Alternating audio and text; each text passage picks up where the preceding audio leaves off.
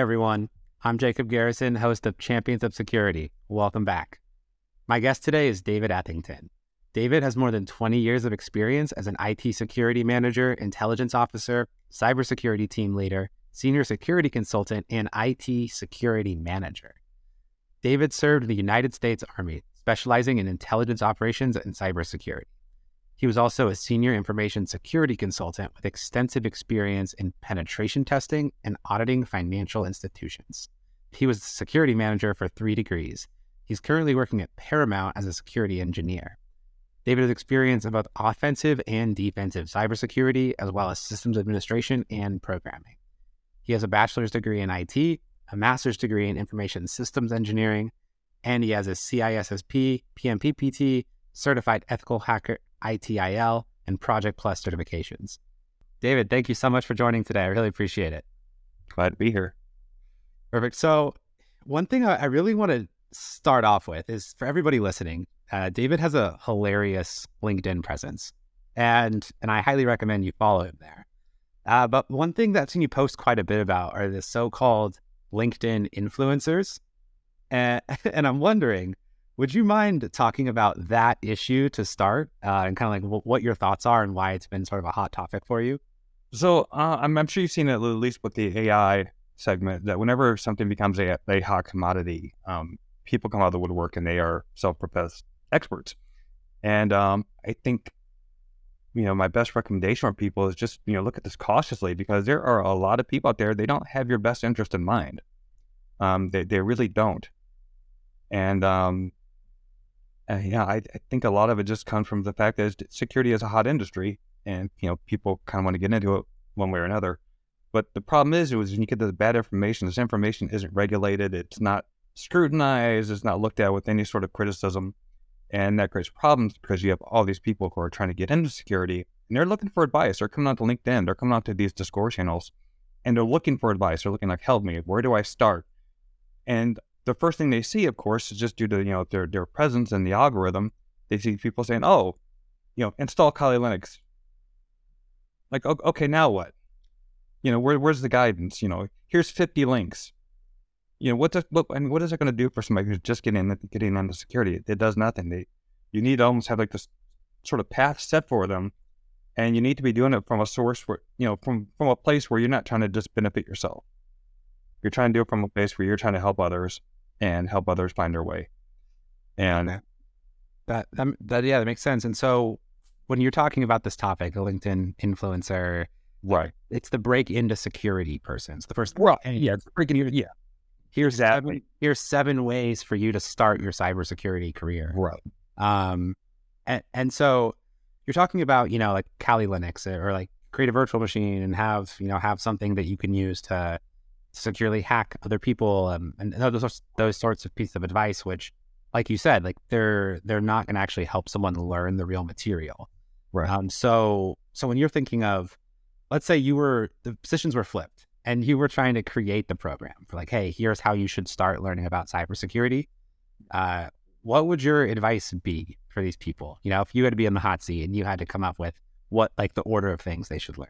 First of all, everyone coming to cybersecurity has a different point of access, right? You got some people who are network administrators, you got some people who are web designers, you got some people who just weren't, anything to do with cybersecurity. So you kind of have to figure out what their baseline is. Do you know what Linux is? Do you know how to use a command line? Do you know what the command line is? And these are all teachable things. I'd say within probably a few months you can get somebody pretty proficient with things like just command line, Linux, and just how to move around, navigate, do scripting, and things like that. But if you don't know what your baseline is, you don't really know where to, put them on the trail to get them started. So I think a lot of that is just figuring out, what the skill level is. And that way people want to jump into a certain part, you can. Are you familiar with Duolingo? Yeah, the language app. So you can go to different languages. Yeah, and that one has a really cool system involved where it says, okay, you know what you're doing here, so we're going to recommend you skip to this lesson instead. That's an interesting thought. So create an educational software or system where you say, hey, here's the different tracks, the different types of things you could learn, and you pick a track. So instead of picking Portuguese, you pick, like penetration testing or something. Right. And then it says, hey, talk about this topic or demonstrate this proficiency or whatever it may be. And then they try to just accelerate you to your next jumping off point. Yeah, and I mean, certification books do that. Some of the books out there will do that. Like, okay, if you answered all these questions, you can probably just skip ahead to this next section. I think it was the Cisco books that did that, the CCNA books, where they said, answer these questions. And you went and looked it up, and you were correct with all of them, then, move on to the next. You're good. Interesting. So, yeah, I mean, that's a really good idea. And I guess, do you think it would be worth having like a mentorship? Like, would it be worth finding somebody who is in the industry to say, hey, yes, what should I do first? That is absolutely important, because I've got a story about that. I was in Army Cyber down at Fort Gordon, working there as a red team leader and helped set up some intelligence fusion cells. But I didn't have any guidance. I just had the books. I had the classes. I went to all the pen testing classes. But it wasn't until I got work as a senior consultant, that I really started working around people who were experts in their particular domains. And I realized, like, man, I don't really know as much as I thought I did. I don't know anything actually, because a lot of the stuff, a lot of the training you get out there is just hack this box, hack this one machine, and let's create this house of mirrors of like subdomains and stuff like that, and throw all sorts of tricks in there. And it's not like that on the job. If you're actually going to be a pen tester and do pen testing things, you're going to have a domain. You're going to have like 500 some odd hosts, and you can't just sit there and try to do an OSCP on every single one of them in a week. Not going to work. So a lot of that was just sort of reframing, and that's not something you get from a course. That's something you get from a mentor. If you sit there and tell you, you need to look at it this way. Have you looked at it this way? Have you analyzed the problem in this manner? That type of thing. The thing is, this an online course wouldn't give you. Yeah, it's kind of reminds me of when you're trying to fix a bug in software, and you take sort of a binary search approach where you say, hey, we're going to do something to try to divide it into one of these two buckets, right? And then based on where the problem is, we're going to find our way to it in the most efficient way possible. Now, right. And so do you think that's possible in pen testing? Are you able to reframe things and isolate where you think there's going to be mistakes? Or I'm not a pen tester, so I would love to know sort of like how you're able to do it efficiently. So I guess it's just something you just sort of do on the fly. And I think is one of my first mentors, actually, he led my CISFP boot camp back when I was stationed at Fort Gordon. He said it's not about knowing as it is being able to think around a problem. And he brought up Heartbleed. He's like, okay, Heartbleed, very technical, very interesting exploit. But the thing with Heartbleed is, he's like, how does somebody think of that? How does somebody think of doing something like that? He's like, that's where the skill comes in. So somebody able to look at this and say, I wonder if I just did this instead, if I find an exploit. And that's kind of the that's where the magic, I guess, the magic comes in, is just being able to look at something and saying, okay, I'm going to think around this corner and find something that hasn't been thought of before. Interesting. And so let's say you were interviewing somebody for a role on your team, right? How would you look for that creative thinking ability? How would you, be able to assess, like, is this person able to think outside of the box and try to come up with a solution and attack it, in a various way? Like, what sort of things demonstrate someone's ability to do that? Okay, so here's the cool part here is you can't really coach somebody on thinking outside the box if you can't do it yourself. You're wasting your time. So what you really need to do, you give them a scenario and you let them work through it. Talk me through this. Talk me through how you solve this problem. You don't have to tell me, what tools you'd use. You don't have to tell me how you do it. Just tell me, what do you see here and how would you work around it? How would you solve it? And as they talk, if you realize you're struggling on something that they probably understand, that's another kind of skill you have to have, is if you see them struggling on something and they know it, but they're just having trouble articulating it, just give them that little nudge. And okay, it sounds like you're trying to say this, but do you really mean this? Yeah. Or is this what you're getting at? Because for starters, interviews are stressful. for people. It's not a conversation. That's a lie. Interviews are not a conversation between two people. That is not true at all. There is a power dynamic because these people, they're in there for the interviews. Who knows how long they've been out of work for starters? They could have been out of work for months. And they need, to keep the lights on. They need to keep their mortgage paid, feed their family, things like that. So you have to be really careful with that too. You have to, not treat it like you're having a conversation. Treat it like you're trying to evaluate where they're at. And again, it goes back to that nudging just to figure out, are they stuck or they just really don't know? But that's how you do it though. You just sort of give them something to work with, give them something to bite into, and just observe how they analyze things and think through problems. Got it. Yeah, I think that's really important. It's something I've seen in good interviewers. And it's something where, I've even made that mistake when I'm interviewing others where I will, I'm not able to give them the nudge they need. And I know they need a nudge, but I won't do it in the correct way. It's a really tough skill to be able to, in that situation, help somebody, but also not give away the answer. It's challenging. Well, and people are differently. I used to teach basically counting in binary, counting in octal, and counting in hexadecimal. And what I found is it's all about perspective. You explain to them textbook how to count in octal, how to count in hexadecimal, they're going to be lost. You're going to have a lot of people going to be lost. And if you just did it by the book and you just did your job as an educator, they're going to be lost. And you're just going to count them as, just casualty of war. But the reality is, I think in 99% of cases, that's arbitrary. But in virtually all cases, it's all a matter of showing it to them in a different perspective. Show it to them in a way they understand. And I think that probably answers a lot of questions about teaching, educating, and just showing people how to learn and get into a field. It isn't about their educational capacity, because that's kind of a misnomer. You're looking at showing it to them in a way they'll understand, and their brain will click. Because once that click happens, they're on fire. They're going to learn everything that comes after that. Okay. Yeah. No, I think it's very critical to set people up for success. And you brought up like counting in binary and octal and hexadecimal. So I guess I'm curious, like, is that something that you see as a crucial skill for people that are doing pen testing? Once again, I'm not a pen tester. Like, do you have to be able to count in base 8 or base 16? And that was an argument. That was actually an argument about that, about how important that was. It was on Discord actually, and come to an argument about that. And I said it's useless, and I'm like, okay, it's useful.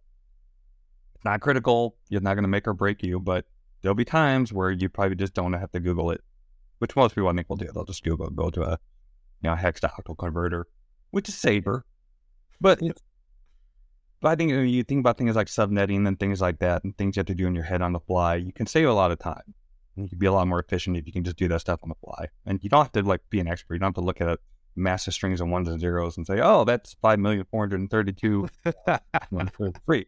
You don't have to know that. You just have to know, okay, real quick, that's 16. That's 8. Yeah. There's no real math going on because you're kind of over that. You just know where the ones and the zeros are positioned. You just know real quick in your head where it's at. And that just saves you some time. I mean, again, it's not going to make or break you at all. Yeah. And then be kind of a jerk thing to ask her in an interview too. I wouldn't do that. That'd be rude. Yeah. I mean, depending on how low level you're dealing with, people that are doing like assembly language programming and like really low level stuff. Right. It's probably pretty important for them to understand bitwise operations. Whereas people who are, way abstracted away from that, like developers that are just connected to APIs, probably don't think about it ever. And you can probably teach it in just a matter of minutes anyway. So. Yeah, definitely. I think they teach it at grade school actually, like different numbering systems. What do we get? The Mayans. They taught us the Mayan numbering system, which is really, really vicious because I think it changes each placeholder over. I've never heard of the Mayan. It is painful. That is a painful thing to learn. If you can learn that, that was a tough one. Cool. I'll have to look that up afterwards. So one thing you've touched on several times so far was, your service in the military and the different things you learned different places. And I've noticed a lot of security people have a military service background. So can you talk about, how do you think your service affected like your career path? How did it help you? the sort of like things that were instilled, maybe, just kind of like how that changed your trajectory? So not to sound like I'm promoting the Army, but that changed my trajectory entirely. So I grew up in a small steel mill town. Not a lot of prospects here. You either worked in the steel mill or you didn't work, for the most part. So that was very difficult, and the Army was kind of a way out of that. What it did teach me was a lot of technical skills, for starters, because I went in as a 33 whiskey, which was an electronic worker, systems integrator, and maintainer, which later became 35 Tango, and I'm not sure what it is now, but that's what it was last I checked. Anyway, point being is that was a very technical school. It was a 1-year-long school. So I spent over a year with drill sergeants and that sort of basic training-esque lifestyle.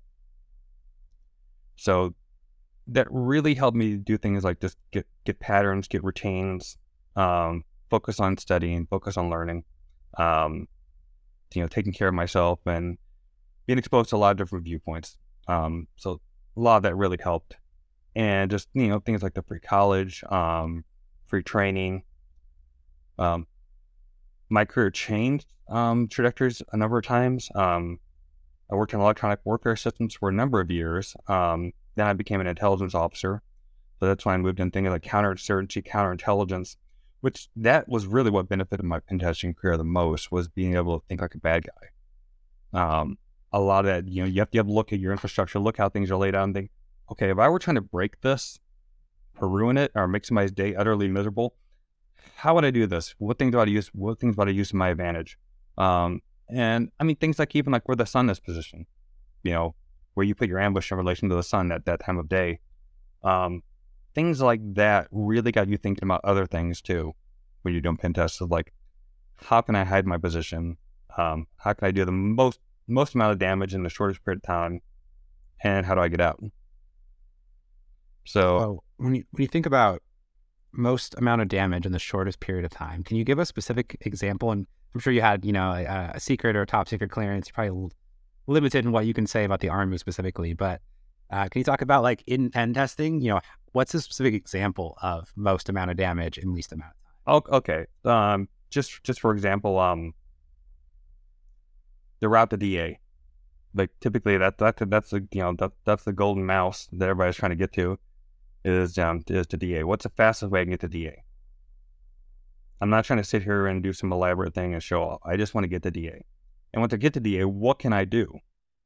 And that's where you give the value to the client, is where you're saying, okay, this person, once you're here, they could do this, this, and this.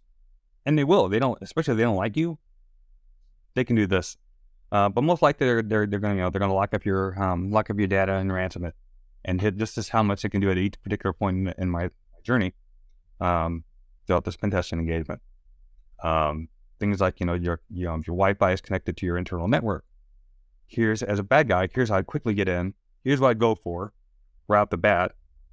The data I would take out right off the bat, just so I have it. And this is where I work from there. So just thinking, I wouldn't expect a bad guy, thinking like somebody who's an opportunist. What would an opportunist go for? And so, in your experience, is ransom the number one goal of people who are breaking in? Like, is that the most profitable thing for them, to say, hey, if we can steal all of this data, we're able to, or we can expect, X amount of dollars in ransom, most likely? That's the one that gets the most headlines. I would say that data is the number one goal. So be it ransomware, be it exfil the data, be it selling it to the dark web, it's a business. I mean, it's a complete industry now. I mean, I've been reading reports now that people, these groups, they're actually taking almost like a board-like, like a corporation board-like approach to things. Interesting. So you just all get in one room and have the conversations face to face. You think that's I don't know how they're doing it, but they're doing it, and because they're looking to maximize profits, growth, things like that.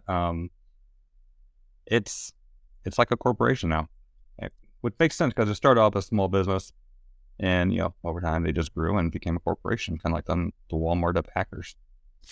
The Walmart of hackers.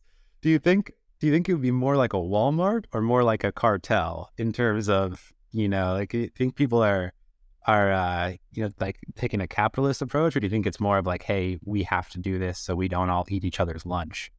See, that depends. Um, it's never that simple. It's never as simple as like, oh, you're this and you're that. It is complicated. These relationships and things are they're complicated. It's never as simple as like, oh, you're a cartel or you're this or you're that. It really depends on the people and what they're trying to do. And I'm sure there's some collaboration. I'm sure there's some sort of collaboration, coordination. But I mean, in the end, they're looking for money. Yeah. Looking for money. It breaks down to your basic human elements. What do humans, ambitious humans, normally go for? They go for power, influence, wealth. Not necessarily in that order, but they go for it. Yeah. Yeah. And so when people are, trying to break in, one thing that's never gone away is the concept of phishing, right? Like phishing emails. And I guess in your experience, like how much danger does a phishing email pose today for an organization? No, I mean, again, that depends because here's the problem. Here's the problem. People blame the human element on this, on phishing. Like, oh, you clicked the link, you're the weakest link, humans are the weakest link. No, that's not true because you've given somebody enough time, somebody determined enough, I guarantee they can make an email that you will not be able to tell from the real thing. And to make things even more interesting, one thing I've noticed now is that other businesses that have partnerships, they'll get hacked.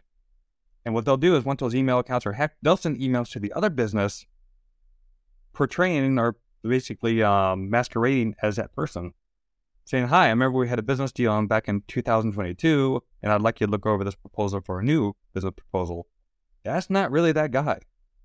Yeah. And I've had a few near misses with that where I've had to like call the board and you guys need to stop. You guys need to stop like right now because this is not real. This is not real at all. Yeah. But so going back to the phishing thing, that's a way in. That is a foothold. But you can thwart it any million number of different ways. One of the worst things I've seen ever happen was when you give your users too much access. You give them too many privileges. Can you? Normally, it should stop right there at the user, and it should be detected. Like, okay, weird stuff is happening with the user. Let's cut this off. So, true, the initial failure will come from the person, but I wouldn't call it a failure because you never know how elaborate that phishing email was. Yeah. Are you really gonna blame somebody in accounting for getting an email from another accounting department side another business that you used to do business with that looks legitimate and has a signature block? Are you gonna blame them for that? Yeah. But, if you're a good peer or coworker or whoever it is, not coworker, I guess in this case, but business associate sends you an email, I think your guard is going to be way lower.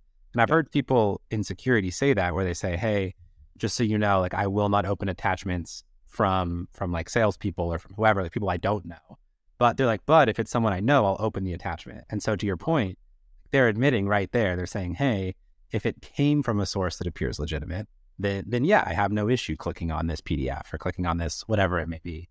so just happened to watch. We had a client, and I think it was Utah where this happened. But this is just a really weird coincidence. But what happened was we were doing a phishing test, and the security manager there, he was a really sharp guy. I mean, he knew what he was doing. He was very alert. Didn't click any bad links. What had happened was our phishing campaign was a dress code change. That was our basically what we're using as our platform. Okay. What had happened was, and this is a pure coincidence, he had just gotten into an argument with somebody about an actual dress code change that was coming up there. A very, very, very livid argument. And you didn't know about this? We didn't know about this. We had no idea. Had this livid argument with this guy. And not even that, but when the guy did the campaign, my coworker did the campaign, he signed it as a person he just had the argument with. Wow. So did you go to the casino afterwards and gamble some money? Like that seems like pretty good luck. I don't know. But so what it breaks down to is just the fact that you can't rely on people not clicking links. That's unfair. It's unfair to people. And, it's like the number one way to get in, and it's the way most criminal organizations try to get in. So they're doing it left and right, and you can't blame your employees for that. Unless it's just so blatantly obvious. And you could just say, okay, you probably should have noticed that. But they're just becoming more and more complex. Yeah. Yeah. And it's it's also the two different approaches, right? Where if you're spamming every single email address you can find with a generic phishing email, just hoping somebody clicks on it and hoping like you're just throwing it out there, or you could be somebody who really wants to break into this organization and knows the org chart and is very, very specific about how they're going about it. Right. Like you email HR and like, hey, do you have any of these roles open? No, I don't have any of these roles open at this time. And down below is their signature block. Yeah. Yeah. So you can definitely be a lot more strategic, and you don't know if the attacker that's going after you is going to be doing the blanket approach or the very tailored approach. Yeah. I've had some with local signature blocks. Just copy and pasting the HR signature block into your own. Yeah. And then it at first glance looks like the right person, Matt, that you're used to. Yeah. Yeah. It's dangerous out there. And so one thing you talked about was users having too much permissions and being able to stop it at the user level, or detect the unusual behavior. Can you talk a little bit more about that and what that looks like? Okay. So I have so many examples of this, but one was a client I had in Montana.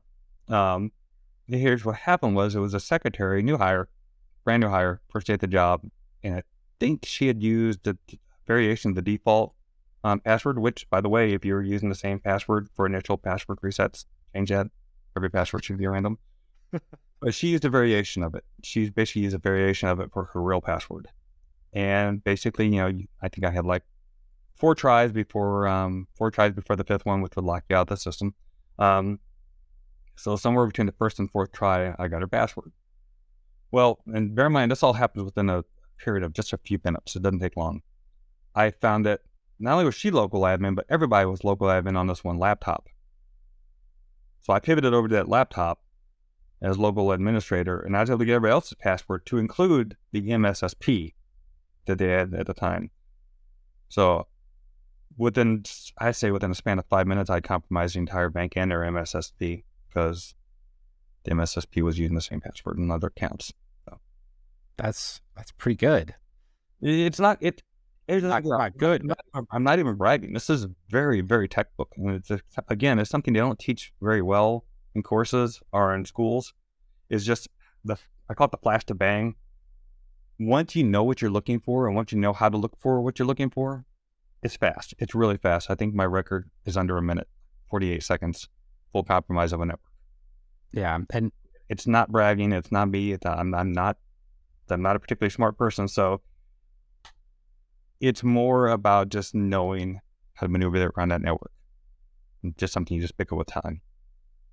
Yeah, and default passwords, it's one of those things where I don't like them as a practice. It's scary to me, because to your point, people like the path of least resistance. And so for a lot of users, it's human psychology. They go like, this doesn't matter to me. Like, I'll just pick something easy that I can, like, I'll add an exclamation mark, right? Like, I'll just do that.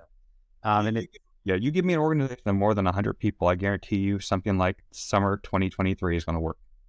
Spring 2023 is going to work. Winter 2022, exclamation point, or some other stupid random character. It's going to work. It's going to work by somebody, somewhere. Yeah. I was thinking the other day, I guess it was probably 6 months ago now, but I stayed at this hotel and I was in room 4, and the Wi-Fi password was the name of the hotel and the number 4 for my room. Each room had their own Wi-Fi network. And so just for fun, I went to all of the other rooms, and it was all the same. It was the name of the hotel and then the room number, and the room number was in the name of the Wi-Fi too. So it's like the most insane thing. Somebody took the time to set unique passwords, and that was what they chose for their scheme of unique passwords. I am so hesitant to do anything like that. I am so I think it's I don't want to go to jail. I think it's probably my one motivator. But I see things like you go to a website and it's like this 1994 GeoCities looking website, and you're like, okay, the thing's vulnerable. The thing is super vulnerable. And you have to say, okay, I'm not even going to test anything against this. Because you're curious, because as a pen tester, you're naturally curious, and you just want to see, okay, will this even work? But you don't. It's jail. Yeah. It's like the dopamine rush of figuring it out versus going to jail. Right. Yeah, it's kind of it's an interesting point. Like, you probably could do it, which makes you kind of want to do it. But yeah, if you're not approved if they're not okay with you attacking their system. Then Right, because your next step would be send them an email saying, "Hey, I found this vulnerability. I'm trying to help you," and they're like, "Well, we don't want your help," and call the cops. all of a sudden the cops show up at your doorstep. Not good. That actually happened to a couple pen testers here in Washington. They were. This is something to watch out for too when you look at your pen testing your rules of engagement. What had happened was they'd gone to this government place and they were basically told to, like, okay, try to break in here. They're lock picking to get inside the building. Police pull up. They're like, okay, we work for so and so. Here's our rules of engagement. Here's our get out of jail free card and all that good stuff. Turned out the person who authorized them wasn't authorized to authorize them. That isn't the correct sentence. But anyway. Did the person actually work at the company? Like, was it at least... Yeah, the person worked it. It just authorized to approve that. Oh, okay. And they were arrested. Those two guys were arrested. They were even like sharing like lockpicking tips with the police where they were arrested. Interesting. Yeah. I guess that's something you gotta... So how do you protect yourself from that if you're doing physical pen testing? Like, how do you know the person that's authorizing you is allowed to authorize you? As a pen tester, that typically wouldn't be your job unless you're really, really, really, really small. Typically, that's the job of the project manager and just, to whoever the principal is. They need to keep an eye on that type of thing. Okay. And you're kind of at the mercy of their ability to sort of figure that out. So. Yeah. Hopefully, they're not sending too many of their employees to jail. Yeah, one of our guys that wanted a poster at a bank once. He had a wanted poster? Yep, they even had a picture of him. They caught him on the camera and everything. It was a picture of him walking out the door. That's got to be kind of like a badge of honor, to wanted at a bank. That was hilarious, actually. And we talked about that for a while. Yeah. So when you're looking at, your pen testing efforts, to what extent are you guided by like regulatory standards? So take, CCPA or GDPR, something like that. To what extent does that guide your efforts or at all? It does. And like a lot of it, I wouldn't even say it's CCPA. It's just, good housekeeping. Good housekeeping, being respectful and mindful of your client and the client's clients at the same time. For example, I had a pen test at a hospital once and, there were findings. And I had to know where to draw the line. It's like, okay, I know you have open shares on this x-ray machine. And I know if I open up this folder, I'm going to see people's x-rays without authorization.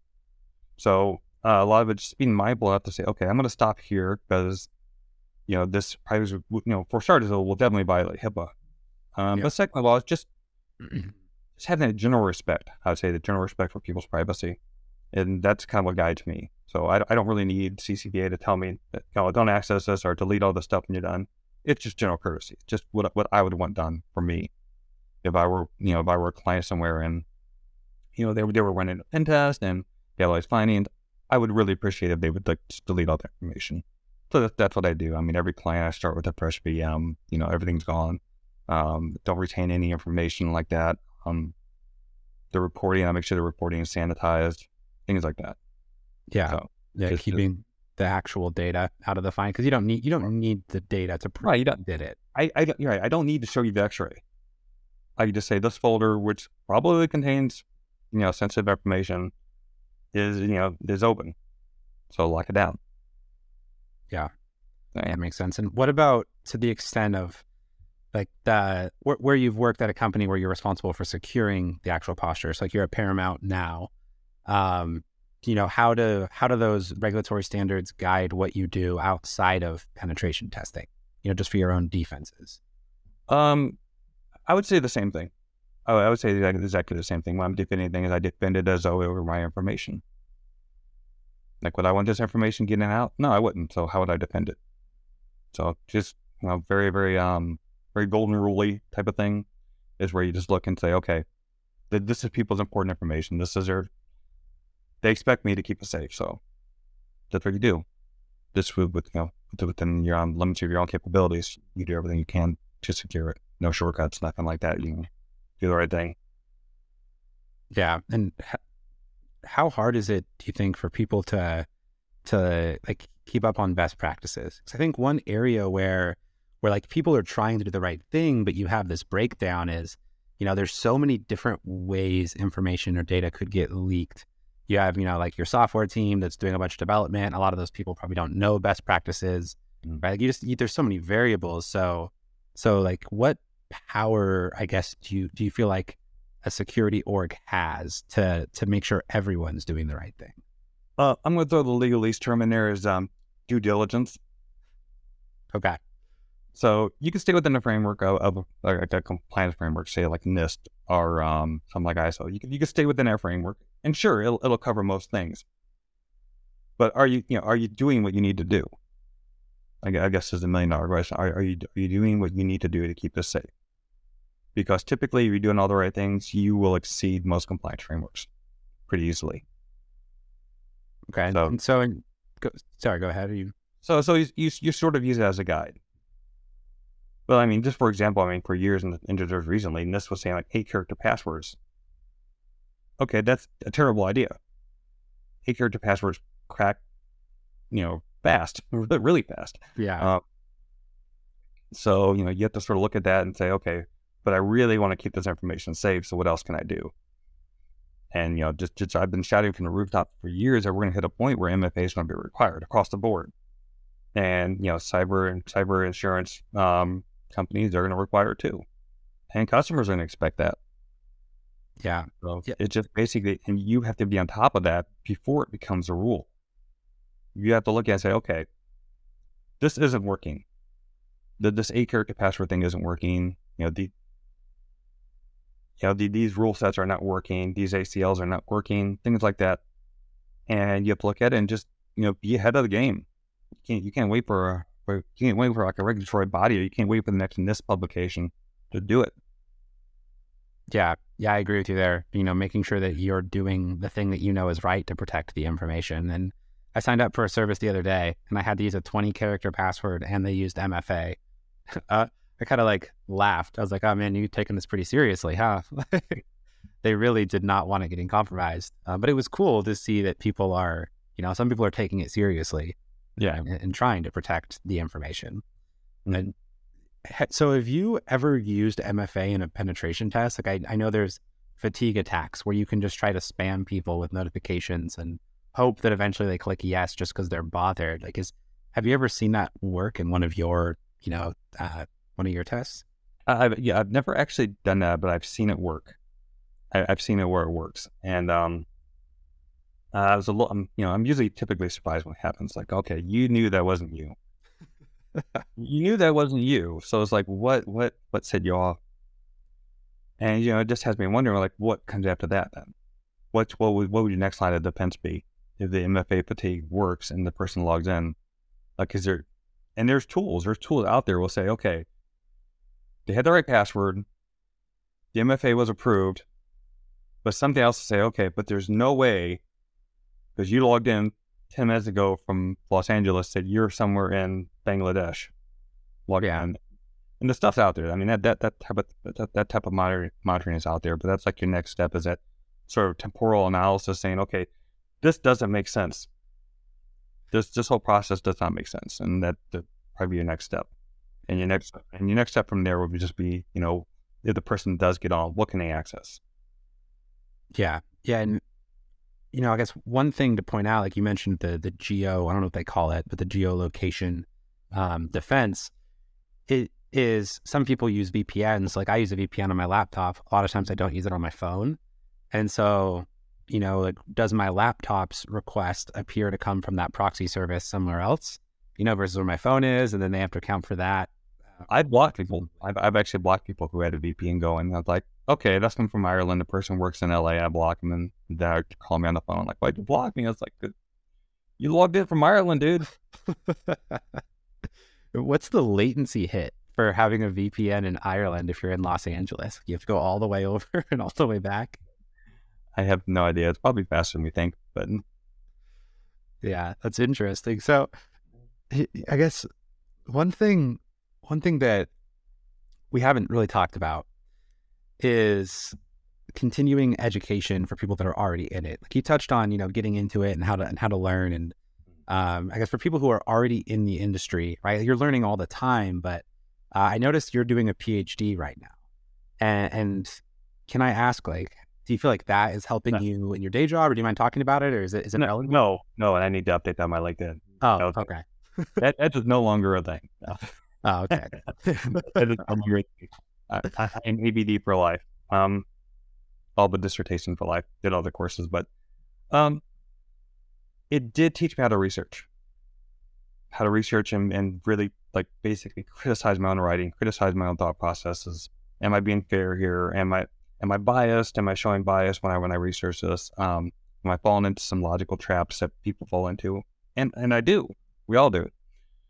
So I would say overall it helped me as a person because I can look at things a lot more analytically and realize what I'm looking at and realize that I might have a slanted edge how I view something because of biases. I may not be approaching it. I may not be. One big thing is, do I know what the problem is? Am I asking the right question? Is this really the problem? Um, just things like that. And did I actually come up with a problem that actually can be solved? Interesting. Do you think that concept is in line with the penetration test strategy you were talking about at the beginning, like of knowing No, the problem? Okay, so no. So it's penetration. Yes and no. Sometimes you just have to just do it. Sometimes you have to stop being analytical and just say, okay, I'm going to go for what I think is going to work. And it'll usually pan out. But sometimes you also have to say, okay, I'm in a rabbit hole because I'm convinced this is a way in. That's where the PhD education comes in play, because you have to sit there and say, okay, I've been hammering at this thing for like an hour because I'm convinced this is a way in. Meanwhile, 2 ports over is the actual way into the network. yeah, not getting stuck on No. the wrong input or the wrong door, a door that's going to be firmly locked. Right, because basically, like the saying goes, when all you have is a hammer, everything looks like a nail. That's kind of where it falls into play there. It's like, okay, let's just say I've done, active directory attacks all, my whole career. That's going to be what you turn to. Yeah. And you're going to miss other types of attacks that could possibly get you access. So in the like clients you've had when you're doing penetration testing, or maybe just in your own companies when you're pen testing for yourself, how often do you not find a way in? Like how often do you say, hey, everything's good, it looks great, it's locked down? There's always something. There's always something. You may not get the A, but there's always something. And it's really good actually when you can't get in, especially if you have a client that you show up 1 year and they have a bunch of vulnerabilities. You get the A, you give their report, and you leave. You come back next year and it's like a whole nother place. They have some system in there that they're basically whitelisting hashes and things like that, and it's like, wow, you guys took this seriously. That's good. So yeah, I've called it good. I've called it a really good win when you come back to a client and they've really taken your recommendations to heart. They've really hardened themselves up, and that sort of gives you the opportunity to sort of look for the other things to sort of make them sort of help them tighten up even more, because they fix all the basics, they fix all the common vulnerabilities, and now you can really sort of amp it up to the next level. And typically they love it. I mean, well, most clients love that type of thing, especially the IT departments, because they're learning, they're realizing where their weaknesses are, they're excited about it.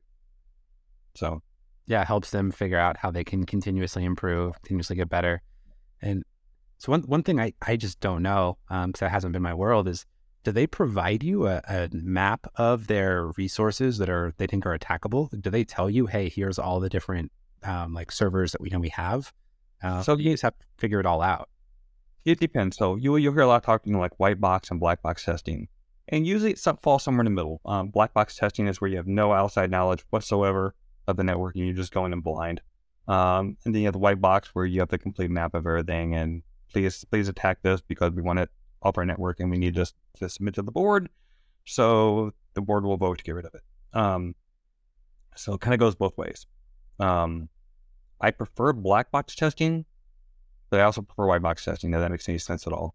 Black box testing, because they both have their benefits. Black box testing is really neat because it gives the clients some sort of idea, like, okay, let's say this person has no idea how to get into your network. This is how far they get. White box testing is awesome because it says, okay, we're just going to assume compromise. Show us where all our weak spots are. and they both have really, really, really good uses for the client. All depends on what they want. And so do you think that you think about like north-south traffic, right? Like in and out of a system, or is like east-west if you're already inside in like the moving around inside of a compromised system. Do you think that based on what you said, like black box testing is better for that north-south? Like, can we break in? And white box is better for the lateral movement. Like, how No, is that sort of the approach there? not necessarily. Because black box testing just assumes that you don't have any sort of inside access. Usually people do. I was talking today with a colleague about this. Is the idea that insider threat has become a bit of a commodity. And now they'll brazenly approach an employee and say, here's $2,000. Can I have your credentials? And sometimes they'll say yes. Sometimes they'll agree to that. What are the legal consequences for knowingly giving away your credentials? How are you going to prove it? Fair enough. Fair enough. You have to be really intrusive into the lives to sort of figure out when and where they happen, because they're probably not going to do it through corporate channels. Yeah. They're probably going to find them on LinkedIn and say, oh, you work here. Here's $5,000. Can I have your credentials? Yeah. I guess I hadn't even really considered that before, but that's a scary thought. It's all scary. Let's be honest. It's all pretty scary. But again, that's why zero trust, buzzwordy as it may be, there's some validity there. Yeah, that's what. So you hope for buzzwords. You hope that there's something behind them. Yeah. So David, we're about out of time here. So before we go, I wanted to first off thank you again so much for joining, and I want to give you the opportunity to make a call to action to say something to the audience. So yeah, you have the stage. Is there anything you want to say to the people? Oh, so many things. But the one thing is, most of these complex attacks are not complex. They're coming through basic misconfigurations, basic errors in the way your systems are configured. They're coming in through user error, user configuration errors, basic stuff. Look at the Colonial Pipeline attack. That was a stale account without MFA, a stale admin account without MFA, and they crippled an entire oil pipeline. These attacks are not usually complex. The more complex ones are usually saved for the researchers who responsibly disclose it to the company to begin with, so it was never really too much of a threat. But yeah, I would say that virtually all successful attacks that I've launched have been through misconfigurations, basic things. So focus on the basics, focus on the things that are really easy fixes and things you should have been doing all along. Because it's not a matter of if it's going to happen, it's just a matter of when. They just haven't gotten to you yet. So that's my call to action. All right. Great advice. Thank you, David. Really appreciate the time. And yeah, thanks so much for joining today. Thank you. Thanks for tuning in to this episode of Champions of Security. Be sure to come back next week. We're going to have another exciting guest on this very streaming platform. See you there.